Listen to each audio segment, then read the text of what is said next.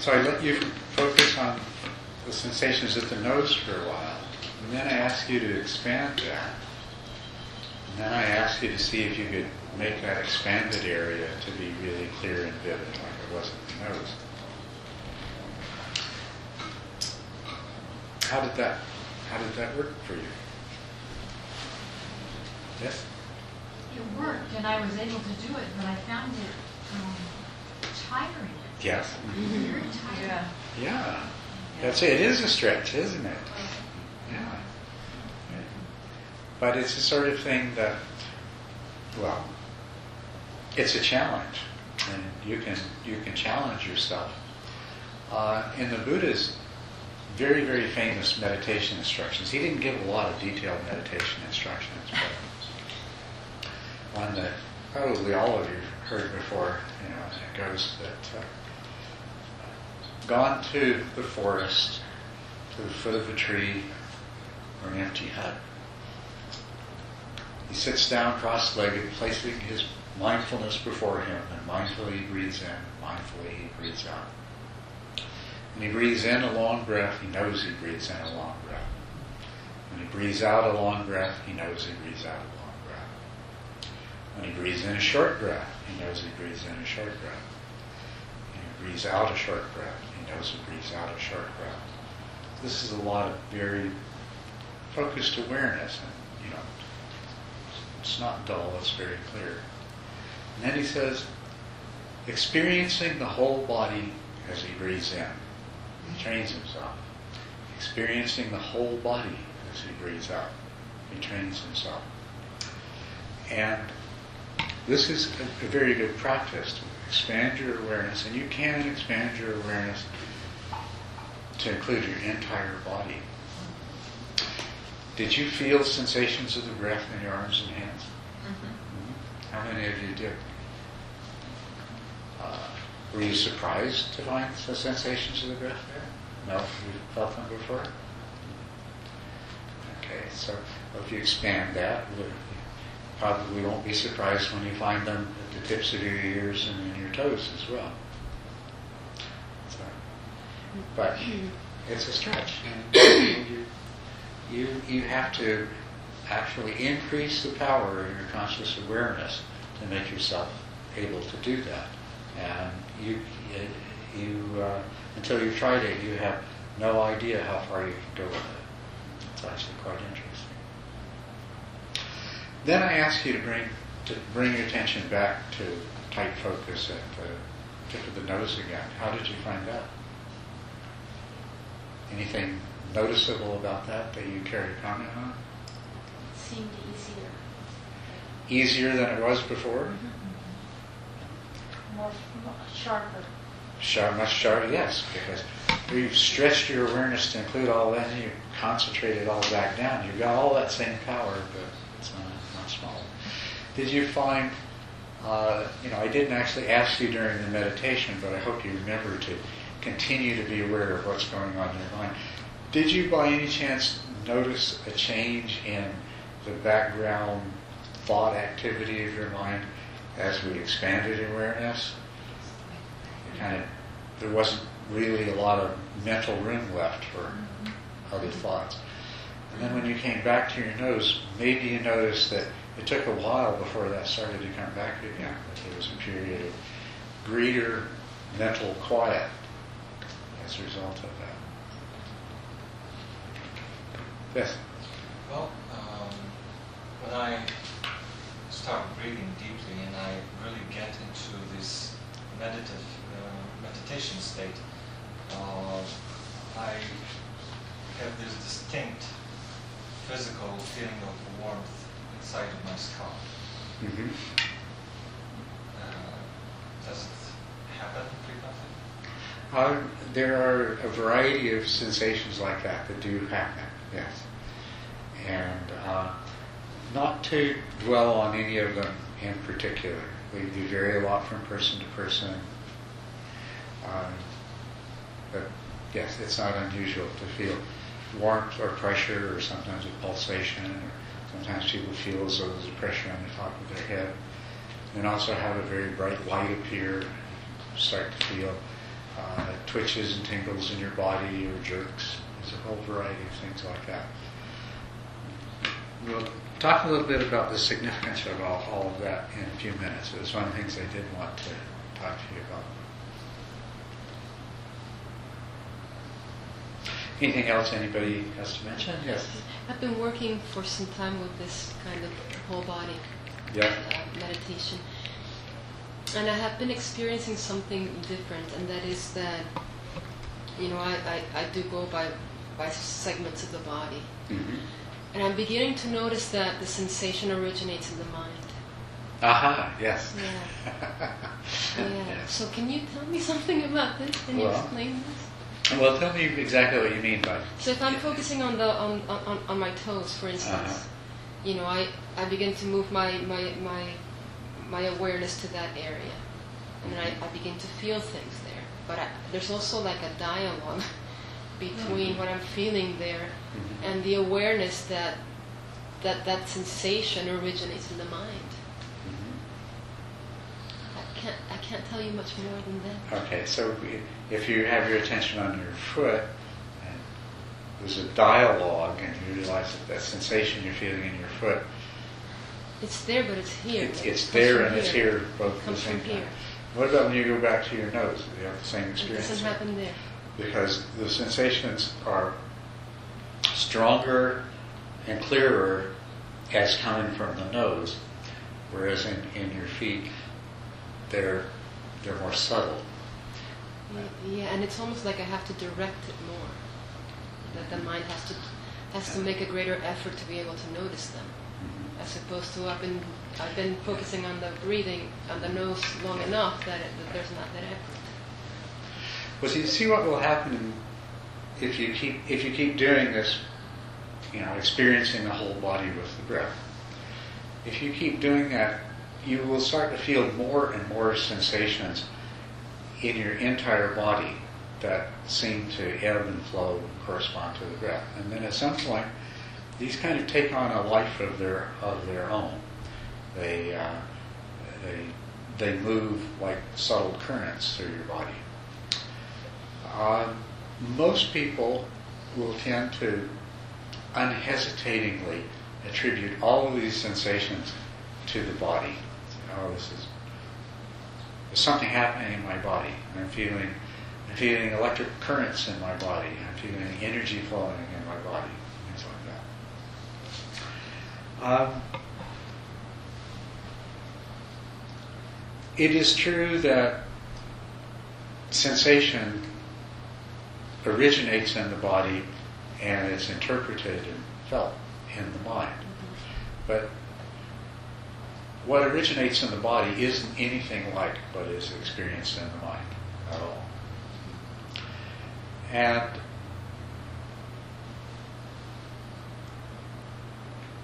as this energy begins to develop in the mind, you're going to experience it in your body. And so what I think is happening with you is that you're recognizing right away that this has more to do with my mind than it does my body. Okay, so that's good, because that's true. But don't start thinking, well, it's only in my mind, imagining or projecting it. Have you had thoughts like that? No.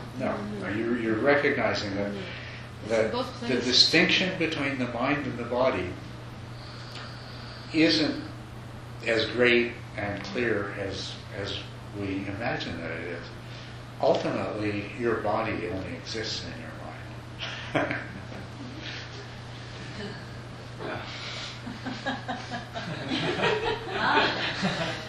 That's why I asked you, when you went back to the nose, it still seemed like it was in the body and not so much in the mind. But at some point you might start having an insight, realizing that, well, that's in the mind too. And it will give you this, wow, maybe everything's in the mind kind of feeling. And it is, but I'll let you discover that on your own. Yes. I really like bringing the breath through the nose, through the chest, through the diaphragm, and it's like a threesome. And I often wish that that could be the focus of my meditation. Maybe it could be, I don't know. I guess that's what I'm asking. Mhm. But you never hear that. You hear either focusing on one. Well, one of the things I'm kind of encouraging you to do here, a whole bunch of things I'm encouraging you to do without speaking explicitly, but I'll make some of them explicit. Do experiment. Your meditation instructions aren't a set of rigid rules that you absolutely have to follow. They are a place to begin your own process of discovery. And it's reality, it's your own nature, and it's your own mind that you're in the process of discovering. So do feel free to experiment, but don't lose track of where you are and what you're doing. Now, there's some meditation practices where you visualize the air coming in through your nose and passing down into your abdomen, and then coming back up and out again. First of all, I'll tell you, physiologically, that isn't really what happens anyway. That's totally imagination. And not only that, even the degree to which air does move within the body, when you do that meditation, what you're experiencing isn't even the degree to which that is really happening. It's all mental projection. So that's why I don't particularly encourage people to start off doing that with their meditation. But you can experiment with that and see where it takes you, especially if you've done enough meditation that you realize that there is no breath anyway. There is no body anyway. This is all the way your mind is accounting for its experience. It has to account for it. So, it comes up with concepts of air and breath and movement and body and so forth to make this whole nice, sensible story out of it. And it's been doing that all your life. It's been making up the story of the world and the story of who you are and the story of what's happening. And ultimately we want to get beyond that. So that's why I don't like for people to start out with the story of my breath coming in and going down here and there and coming out. Because that's just another story, and it's in some ways even less of a true story than some of these other stories that we make up. But do feel free as you become confident that you're capable of. You see, what you want to do is achieve a certain degree of control over your attention, over its movements, and over its stability. And then you want to achieve a certain degree of control over your conscious awareness so that you can keep it from slipping away and slipping into dullness, and that you can rouse it up and you can expand it and contract it. So keeping in mind that that's what you want to do, then experiment with the different things you can do and see which ones of those help you, which ones of those reveal more things to you. There certainly is a feeling of a clear channel. I don't know if channel is the right word for it, but yeah. I know the air doesn't go down into you. I understand that. I mean, you know what I'm saying? That there's a feeling of definitely clarity coming down. Well, if you continue doing what I was talking about with Beatrice a moment ago, you're going to start feeling more energy currents moving in your body. And one feeling that develops very strongly is of energy that moves up and down your spine. And because that is a naturally, spontaneously arising perception, by visualizing the air moving in that way, you tap into that, and it will become stronger. There's nothing wrong with that. Just discovering that that's all of those things that are there. I don't usually do that. I just like how it feels when I do that. Yeah, right. It does. It feels good. That's right around. Partly it feels good because it makes it, when you have that sort of clear experience, it becomes easy to stay with it, and it becomes easy to follow it. So what you're doing is you're having more of this kind of flow experience that we're talking about associated with it. And that's what makes it more enjoyable. Yes? I got pretty pretty sleepy during the first part of the meditation, and so I opened my eyes, Yeah. which can help. Good. And my gaze fell upon a section of floor there, and I guess I had a lingering awareness from the morning of shifting on that continuum you were talking about toward pleasure, toward Yes. awareness of pleasant things, and I fell in love with that piece of floor. I mean, I continued to be aware of the breath and then the hands and the arms, and that became more and more vivid. But at the same time, my gaze was on this luscious, almost velvety piece of polished tile, and I got such a rush of, not a rush, a continuing rush of pleasure from that. And now, was I getting lost in interesting things there?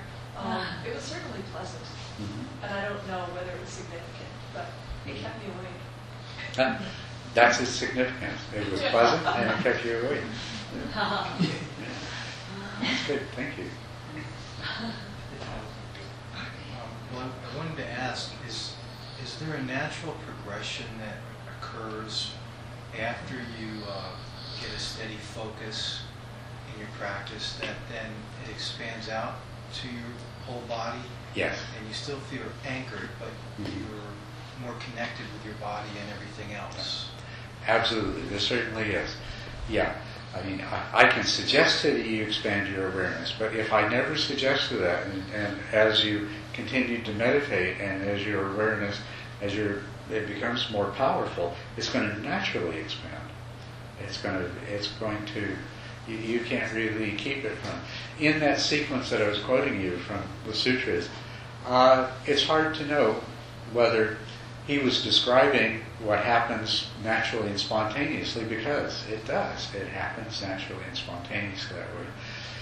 Or whether he was suggesting it as a practice, which it is a very useful and powerful practice. But actually, I don't suppose it really makes any difference. When it begins to happen by itself, that's the right time to start doing it deliberately as a practice, too. But yes, it does. Everybody experiences this eventually. The awareness you just can't keep that consciousness down anymore. It's starting to grow and take everything in.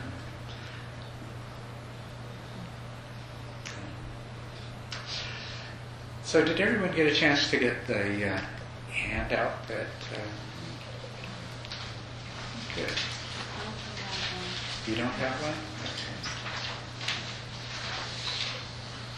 I just wanted to make sure everybody had one.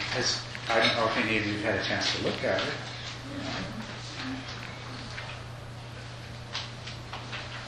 See if any questions arose as a result of it. Just wanted to shift the conversation a little bit towards what is the role that joy, piti, plays in meditation. Where does it occur? Why is it important?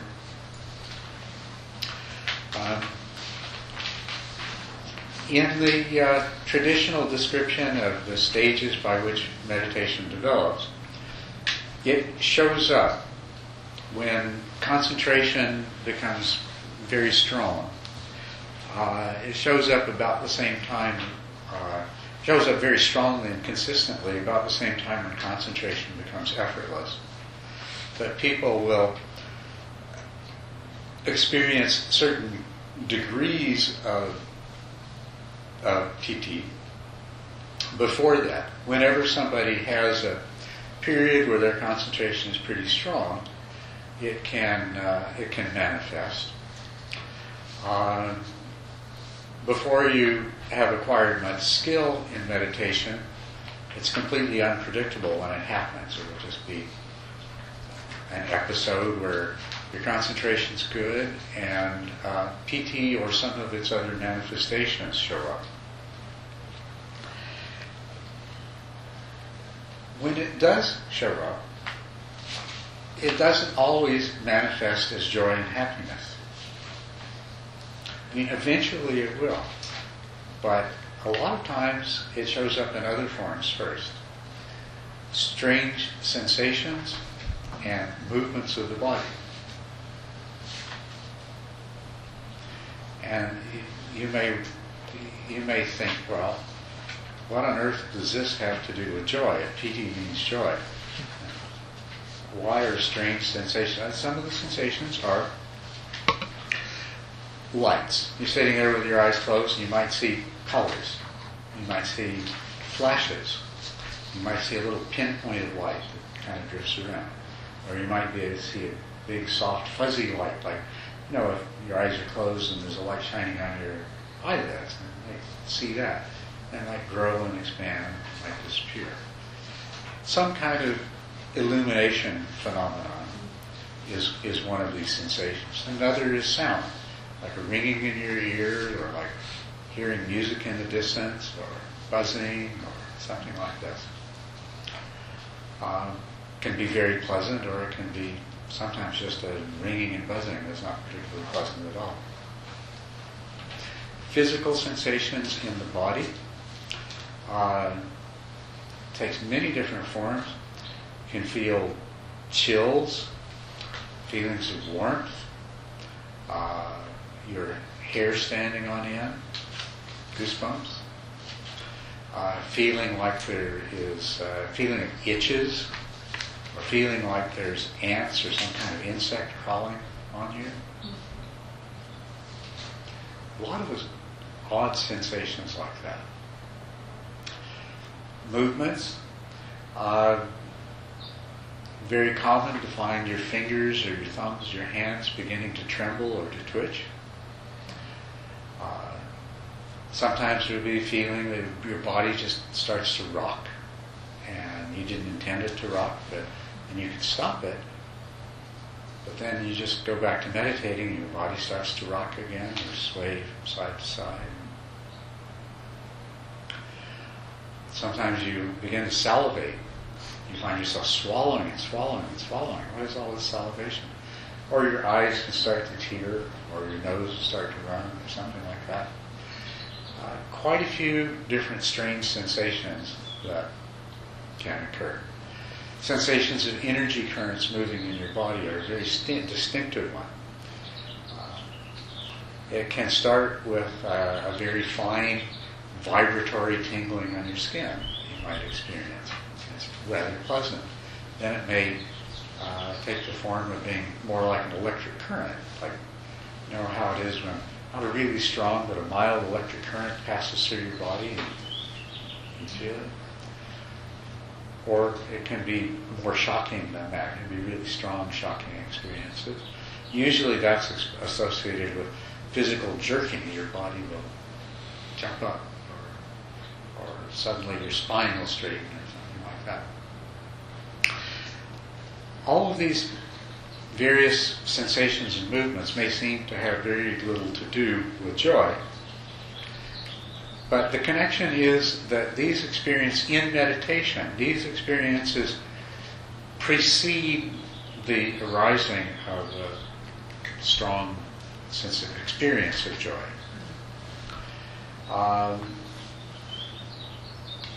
And usually they're a temporary phenomenon. They pass away and the joy becomes stronger, but the other sensations begin to disappear. Some of the things we mentioned earlier, feeling of pressure on the top of your head, or pressure inside your head, or the pulsating feeling that you might experience. These are all also parts of the same thing. Something is obviously going on in the brain and the mind that's producing these phenomena. There's nothing to be concerned or worried about. As a matter of fact, they're most especially nothing to become attached to. They're surprising, they're novel, they're interesting, and so they invite our curiosity and attachment. But they are really just indications of a process that's taking place as a result of the meditation. And it does result in the strong arising of joy and feeling of happiness associated with the joy.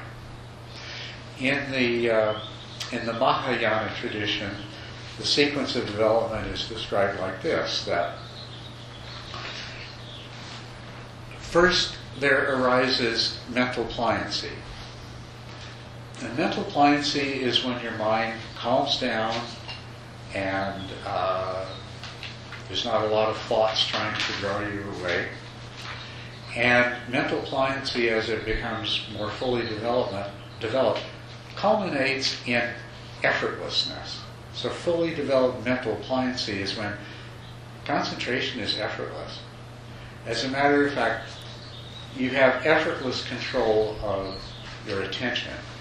And meditation becomes really easy, and you can do all kinds of meditation practices. You can become totally absorbed in one thing, or you can let go of any meditation object and just open your mind up, be aware of anything, and practice letting things just arise and pass away in your mind without your mind trying to grasp onto them. There's all kinds of things you can do when you develop mental pliancy. But anyway, mental pliancy is where your mind begins to become tamed, and there's a quality of effortlessness that becomes a part of your practice. Mental pliancy is followed by physical pliancy. Now this is where your body, when physical pliancy is fully developed, your body is perfectly still, perfectly comfortable in a pleasant way. There's no pain, no uncomfortable sensations in your body at all. It just feels really nice, really pleasant to sit there. It can be as though there is just, your body is just this shell of subtle, pleasant sensation. And if the thought comes to move, to end the meditation, you don't want to. You don't want to move. It is just so nice sitting there. It's really an effort to disrupt this perfect stillness that is physical pliancy. Now these other things that I talked about, they're what happens in the course of development of physical pliancy. There's a pacification of the senses. Before there is pacification of the senses, you have discomfort in the body. You have sore joints, and you have pressure of your ankles against the cushion, and you have achy places in your back, and so forth. Before the physical pliancy comes, that's the kind of body sensation you experience. And through your practice, you're really good at just ignoring it and letting it be there. But it's there nevertheless. As you're meditating, visual images will arise. As you're meditating, you may have verbal thoughts, or you may have sounds that are really, that they're not arising in the present, they're coming out of some other part of your mind that you experience. But as physical pliancy develops, all of these ordinary sensations begin to disappear. And before you come to the place of this perfect stillness and comfort, you go through a lot of really strange sensations. And it can just be a few, or it can be a whole lot. They can be really strong, or they can be really mild. The same thing with the visual aspect of it. As you cease to have images, mental images forming, you begin to have more experience of just a light, an internal light that you experience behind closed eyes. And the same thing as you transition from continuing to be aware of traffic noises and outside signs and hearing self-talk and things like that, you go to this place where there is just like this white noise, some kind of white noise that you experience that replaces it. And that's the development of physical pliancy. Pacification of the senses leads to the full development of physical pliancy. You may lose awareness of your body altogether. You may have it may seem as though your body is in a completely different position than what you know it to be. Your body may seem to be so light that it's floating in the air. It may seem to be completely hollow and empty. There's just this thin membrane, kind of a pleasant membrane that defines your body.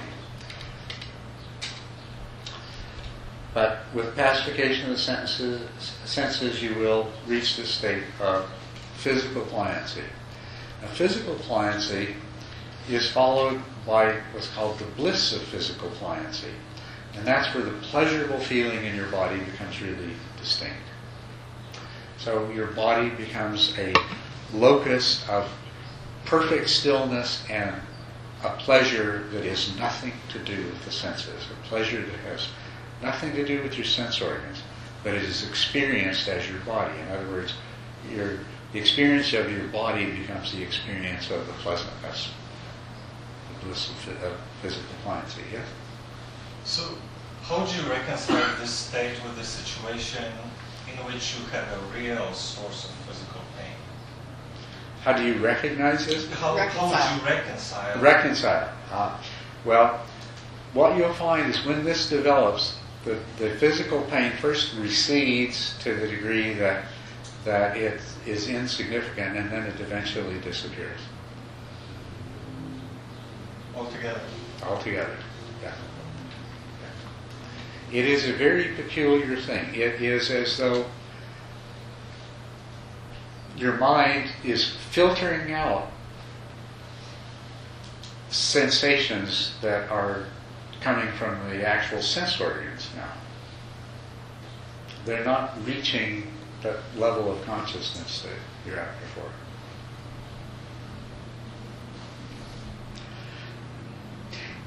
And then the bliss of physical pliancy is followed by what's called the bliss of mental pliancy, which is, in fact, it is the rapture, it is the joy and the happiness that we talk about. It's the piti and the sukha.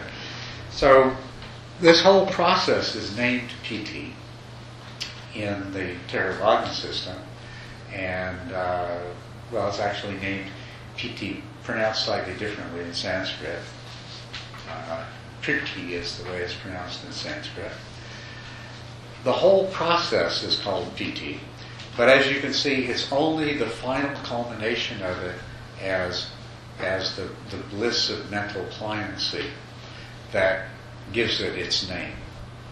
And everything else just kind of comes along with it as part of the package. So in meditation, when a meditator reaches a certain stage of concentration, they will go through the evolution of this, and they'll arrive at this place of physical pliancy, mental pliancy, bliss of mental and physical pliancy, and we say that piti is fully developed. In the Theravada system, though, whereas the Mahayana system describes these stages of pliancy and bliss, the Theravada system gives us another description that is really useful as well. It describes piti as arising in 5 different grades. 4 of them are incomplete arising of piti. The first is called minor piti, or minor meditative joy, and there is usually not much joy in there at all. It is the flashes of light, or the sensations in the body, or the movements, or things like that, just happening by themselves, unpredictably, for short periods of time. But they are the leading edge of the development of this. And then the next grade of piti, that's minor. The next is called momentary, and that's where more of these will occur.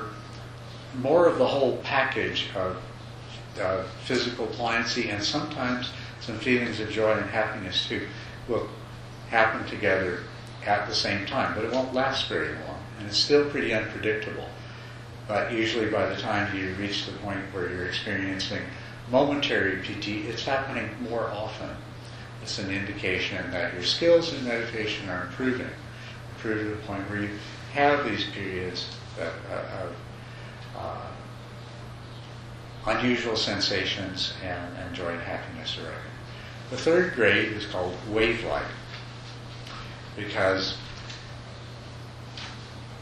starting to be all the different components there, but they'll come and they'll get stronger and then they'll fade away and they'll not be so strong. Might even disappear, but then they'll come back, and so it's wave-like. They're coming and going. It's sometimes called showering too, because you'll feel tingling sensations shower over you. Then the fourth grade, where it's still incomplete, is called uplifting, and now it starts to become very intense, but it still doesn't last that long. It comes and it goes. But the fifth grade is what corresponds to the full development of PT, with the physical pliancy and the mental pliancy and the blisses of physical and mental pliancy. And so this is that distinctive stage in the development of meditation practice. It sounds very amazing. It's called rapture. It's like, oh wow, how could that happen? It's quite wonderful. And it is quite wonderful.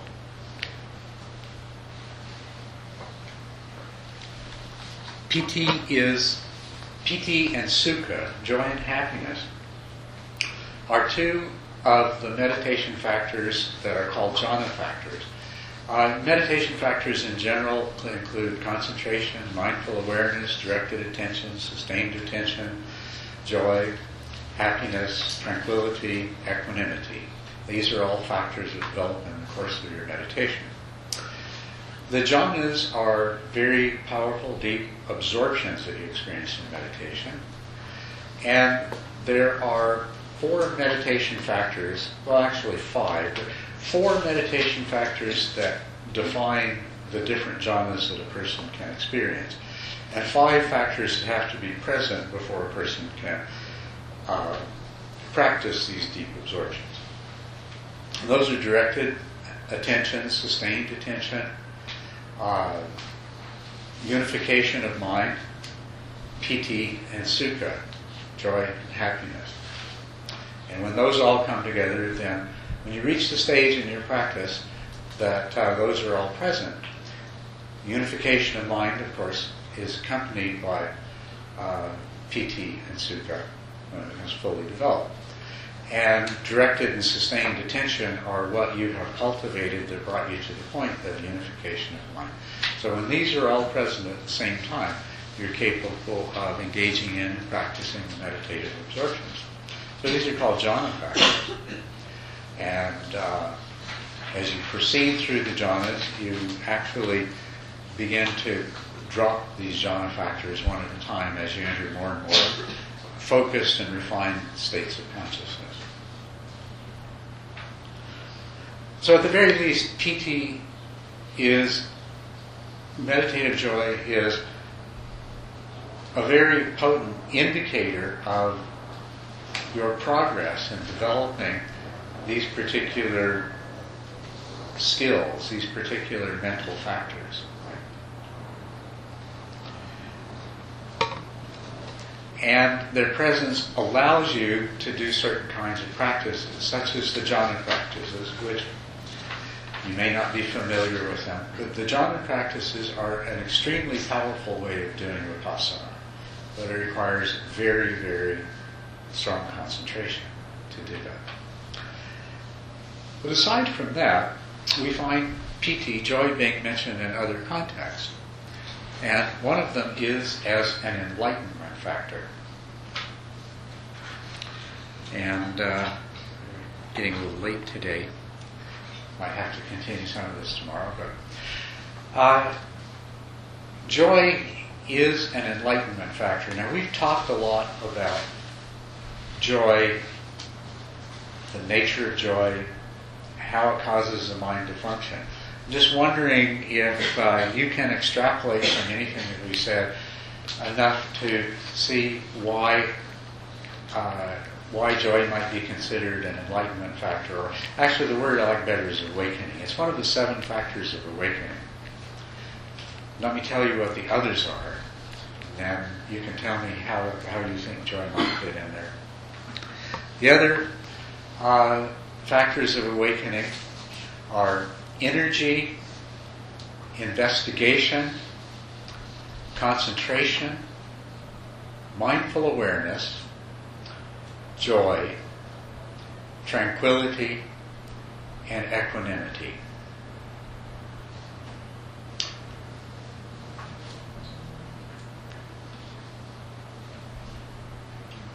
Actually, you might not be able to see why any of these are factors of awakening. I think of them as sort of a nourishment and a source that I can tap into. Sometimes it sort of seems continuously, but sometimes it seems different ones at different times. Mm-hmm. Well, equanimity, tranquility, joy, concentration, mindful awareness, yes, these are all very useful things that you can develop and you can tap into at different times. And it's like a nourishment for my practice and also a nourishment in life. And they are. It's absolutely true. Yeah. These meditation factors are factors of awakening because if they are fully developed, they prepare the mind. They put the mind in a kind of condition where it's capable of becoming awakened. The other two factors of awakening are energy. And energy is another one that we can see, goes together with everything else. The other one is investigation. Investigation is something that you do. It's really more applying.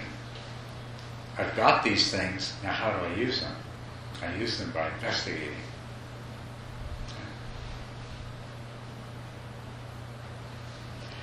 And awakening, it's like waking up from a dream. It's like, it's because you come to a new state of knowing, of knowledge, of wisdom. And that knowledge and that wisdom arises as a result of your investigation of yourself, your experience of what's going on, of reality, leading to insight. And so all of these 7 factors of awakening, they come together to bring you to the point where you gain insight, knowledge, wisdom, and it brings you from the state of going through life trapped in a dream to being awake. Energy, by the way, we translate that one as energy, but it really, whereas it is energy in the sense that you have to have that inner energy, drive, whatever, to carry out the investigation. Then you could have the other 5 factors of enlightenment without energy and without investigation. And in some ways, better translation of the word viriya, which we translate as energy, would be diligence. It's more describing how you go about carrying out this investigation. So, an energetic or diligent investigation carried out by a mind that is imbued with these other factors of well-developed concentration, mindfulness, joy, tranquility, and equanimity. But this kind of brings us back to the question of what is the value and usefulness of joy in this? I mean, I think you can see why concentration, attentional stability is important. If you're going to investigate reality, you need a mind that you can focus on whatever it is that you want to investigate, right? Can't afford to have a mind that's just jumping all over the place, whatever it happens to find interesting in the moment, or running away from whatever it doesn't want to look at in the moment, which is actually an important part of it. That's part of what keeps us in the dream, is that your mind doesn't want to look at something, it takes off. And not only does it take off, but it produces this big smoke screen of all these thoughts about why you shouldn't be looking at things like that. So concentration, you can see why that's useful. Mindful awareness, yeah, powerful mindful awareness. If you're going to investigate your mind, investigate reality, I think you can see why you need that. How about joy, tranquility, and equanimity? Yes.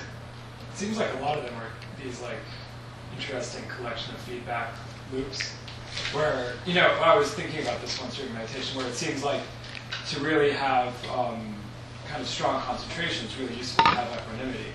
And equanimity is developed alongside because it's that grasping towards other things that is, kind of settled through equanimity that allows the concentration to persist. Mm-hmm. And similarly, to have like the joy can be harnessed towards the energy and the diligence because, like you've talked about before, having a positive, conditioning of certain processes. If you have joy every time you sit down, you want to sit down.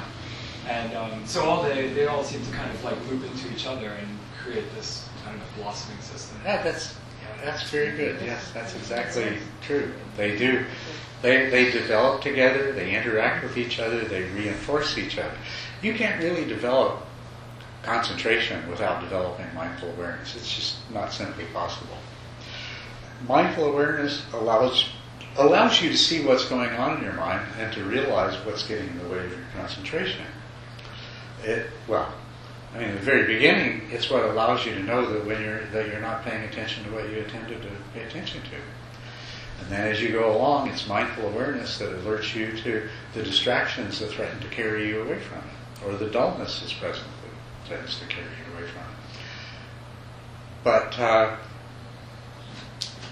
nor could you really develop mindful awareness without concentration, because how do you develop powerful mindful awareness if you can't rein in the monkey mind that's constantly bouncing around everywhere? Joy, tranquility, and equanimity are all a part of this. Yes, we need, as equanimity develops, we find it easier to disregard distractions and develop concentration. And equanimity allows us to exercise mindful awareness in a way that we stop jumping to conclusions and judging, and instead of exercising mindful awareness, we slip into, if we don't have equanimity, we start off being mindfully aware of an object, but in no time at all we slipped into a whole process of thinking about it and judging it, and we're no longer seeing it as it is. We're no longer exercising mindful awareness. We're slipped back into our fantasies once again. All of these things very much work together, and they're intertwined, and they develop together. Joy has a very interesting role to play in this. If you think about joy as we've talked about it, and hopefully as you've come to experience it to some degree or another in either meditation or other practices like we did at lunch. And if not, I want you to do this. Joy frees the mind. It is particularly liberating because your mind is normally under the compulsion of craving, of desire and aversion. Your most fundamental programming is to pursue pleasure and avoid displeasure. Most fundamental programming. Joy liberates you from that, especially meditative joy, internally generated joy, joy that is not dependent upon external things. Because, it provides you with pleasure. By seeing things in a positive and wholesome way, you experience pleasure. You don't need to pursue it. It, as we mentioned, even that which is unpleasant is less so. So it reduces the compulsion of aversion. We don't need to keep running away from things. When you're in a state of joy, you can let it come and you can let it go. You don't need to grasp onto the pleasures. You can let them go. You don't need to run away from what's unpleasant. You can let it come. You can let all of it come and go. It is conducive to the development of equanimity and tranquility. Now, when joy first develops, it's not quite so liberating because it's very exciting, and because it excites your appetite for pleasure. And so you want more of it. Oh, this is wonderful. oh, I want more of this. And sometimes you're just so filled with the energy of joy that you can't even continue to practice. It's just like, you're too excited. I have to go tell somebody about it.